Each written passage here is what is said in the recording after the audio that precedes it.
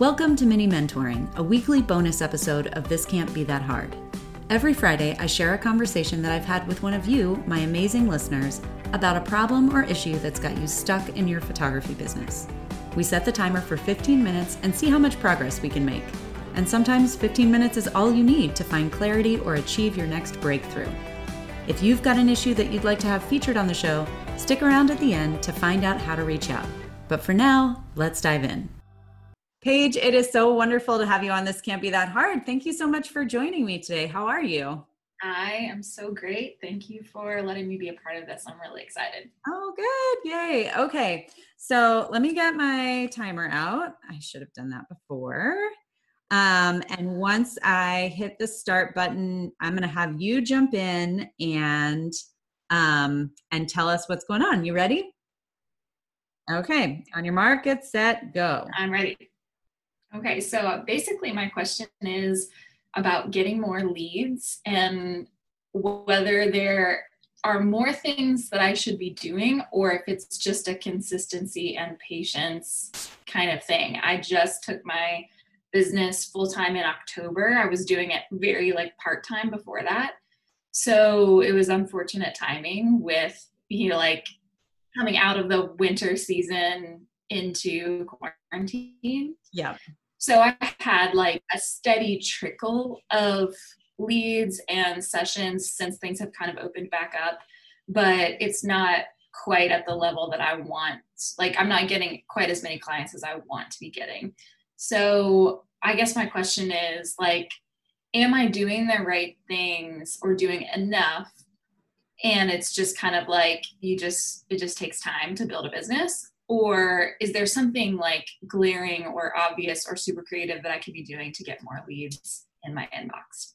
Okay. So can you give me a summary of what it is that you're currently doing and kind of what approach you've been taking? Yes. So I tried to think through this ahead of time. So I have been for quite a while doing a daily engagement on Instagram, posting something every day and then trying to engage with some other people's potential clients Instagram posts that they're posting. I just started, this was actually based on a suggestion from your podcast, because I wasn't doing anything with my email list really. Mm-hmm. And I guess I felt like I had to be writing about photography, but instead, that was why I was stuck. I just couldn't figure out how to make that engaging for my audience. So I started interviewing other moms, basically past clients on specific topics and doing a little email interview with them. So I've been sending that out for the past 3 weeks on my email list, doing a weekly series. So we'll see if that yields anything, but it's been really fun to do it regardless. So Instagram, weekly email. I've been blogging sessions, which I've heard lots of mixed reviews on whether blogging does anything. And then when I send my clients their digital galleries and stuff, I always at the end say, hey, if you know anybody who's looking for a photographer, please feel free to pass my name along. And then I also ask them for a Google review. Mm-hmm. Some people do, some people don't. So I've been trying to work on SEO, as much as I can with my limited understanding. So kind of those are the main pieces of the puzzle right now. Awesome. And just to clarify, your primary target audience is family. Yes. Work. Yeah, that's the work that you do. Yes. Tell me a little bit more about these interviews that you're doing with moms. Are you interviewing them about their photo experience with you, or what's the interview? So it's really not photography related at all. Okay. At the end, I've been doing you had suggested in your podcast a few weeks ago of doing a photo of the week kind of deal. Yep. That links to a blog post with more photos.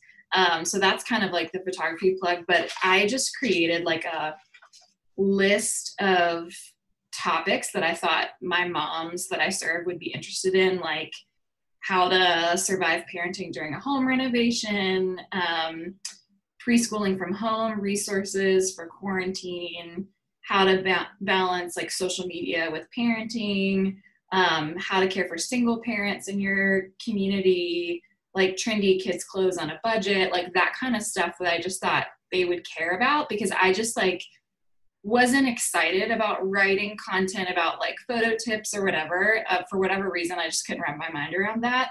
But these other topics, you know, I just like having those kinds of conversations with people. So it just felt fun for me. And I also felt like this is adding value to my target audience. That's awesome. Okay. So I'm just going to start by saying it sounds like you're doing all the right things as a whole. There are unlimited numbers of marketing ideas out there, right? I mean, all kinds of things. And you could, at some point or another, I talked about passive action versus massive action. And passive action is constantly being like, well, I don't have enough clients. What's another different thing that I can do? And spending a bunch of time like researching and trying to learn about marketing tactics and all that sort of thing versus, I mean, that's one example of passive action, right, versus massive action, which is like actually just doing those things and doing them consistently. And what I really love about what you're talking about is that you have a multi-pronged approach, and it sounds like you're showing up and you're being consistent about all of those things. And that really is, I mean, to your point, yes, the short answer to your first question is part of it is just kind of like a long game. And unfortunately, to your point, you are playing that long game in the midst of like, you're in a sand trap in the, there's a handicap.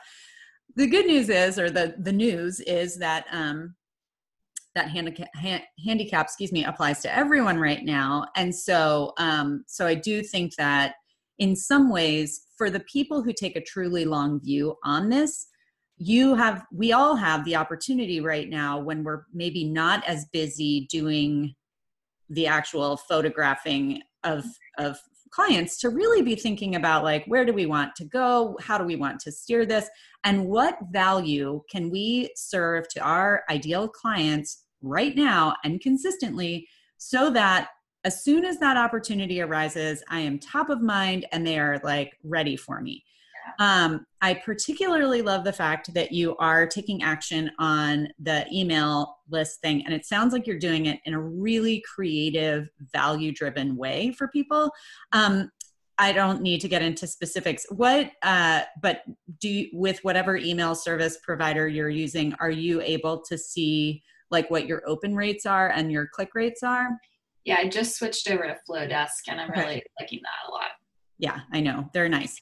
So what you want to be paying attention to as you're doing that, and this is sort of like a next level strategy, you have to start doing this, and then over time you can start looking at numbers.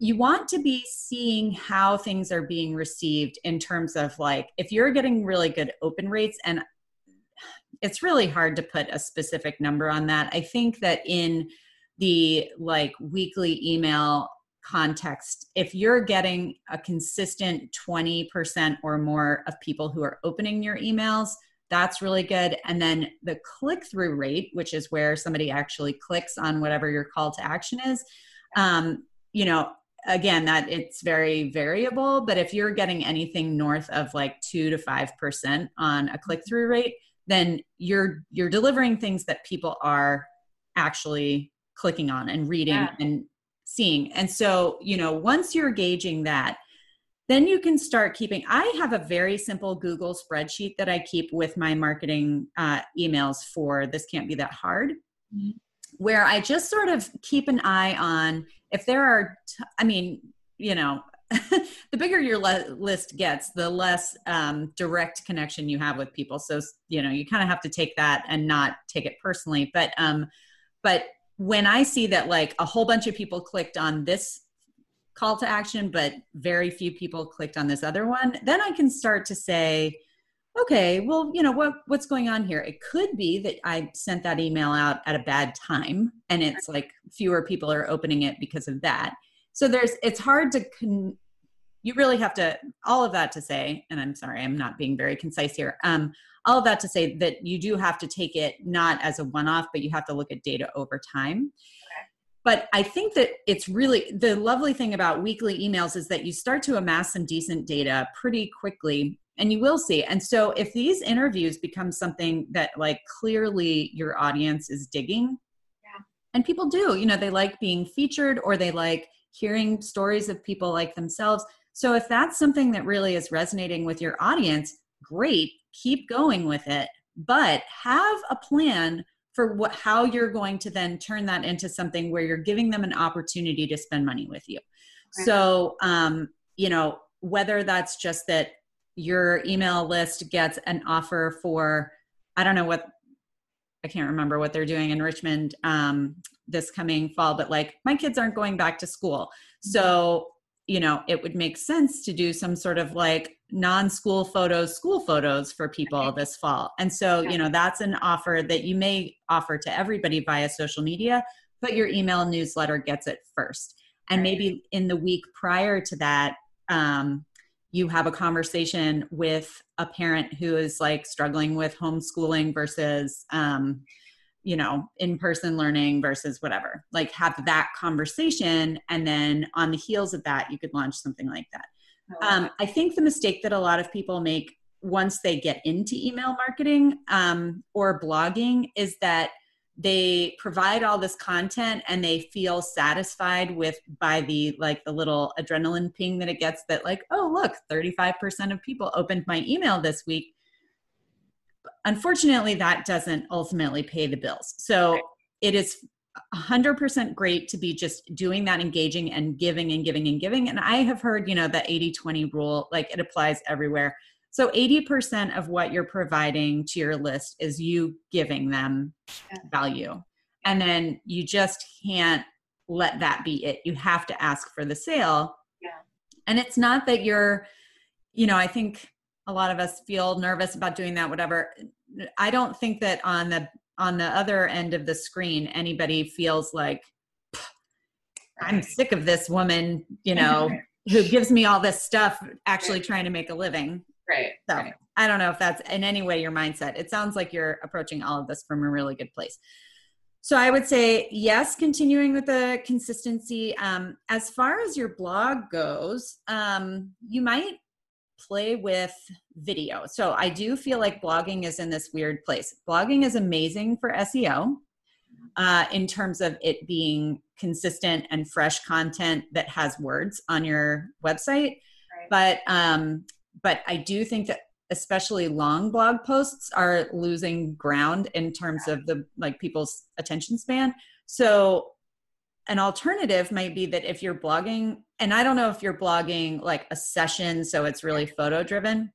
Yeah. Maybe instead of, or in addition to the blurb that you write on there, you jump on the camera, kind of like what we're doing right now. And you say, I just wanted to show you this, you know, session, and you talk it through. And then you take that transcription and you put it at the bottom under the photos. So you still get the images, but you also get like a 1-minute video where people are getting to see your face and hear your voice, and video does really well for SEO too. So it's just like an extra layer of something that you could add in and just test that and see how it goes. And then, yeah, I love that you're asking for referrals, asking for Google reviews. That's a big one.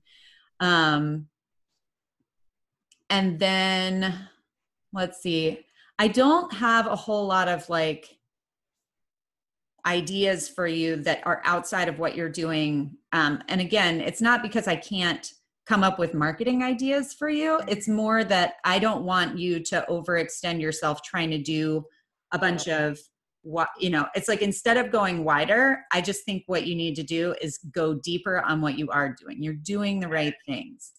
And then, yeah, I would say for the fall, if you can now, we are recording this in July, if you can take this opportunity to plan 1 or 2 events for the fall, and we're going to have to be smart about the way that we do that right now in the midst of COVID, understanding that like things can change and what we're able to do can change. But if you can try and think conservatively about like if you're able to make photos at all, like what are some things, whether that's like a mini session event or like I said, something like a school photo opportunity, and maybe what, as a newer photographer, maybe something that you could incorporate into that is, let's say that your school portraits for kids cost, I'm going to make up a number. I have no idea what your price point is, but let's say they cost $200 per kid or $150 per kid.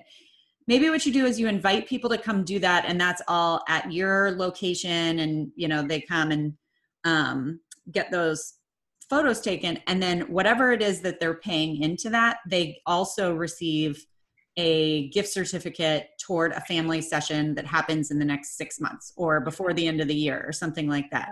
So it's almost like a freebie with a family session, but you're giving them a low barrier of entry and ensuring that you're making some money at the same time. Totally. I love that.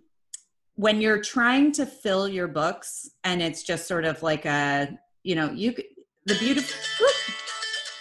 beauty is you can try a whole bunch of different things and see what sticks.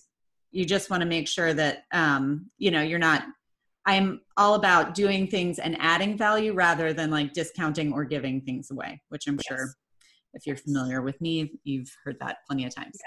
Yeah. So we came right up, I didn't even check the timer, and that landed kind of perfectly. I hope that you got some stuff out of there.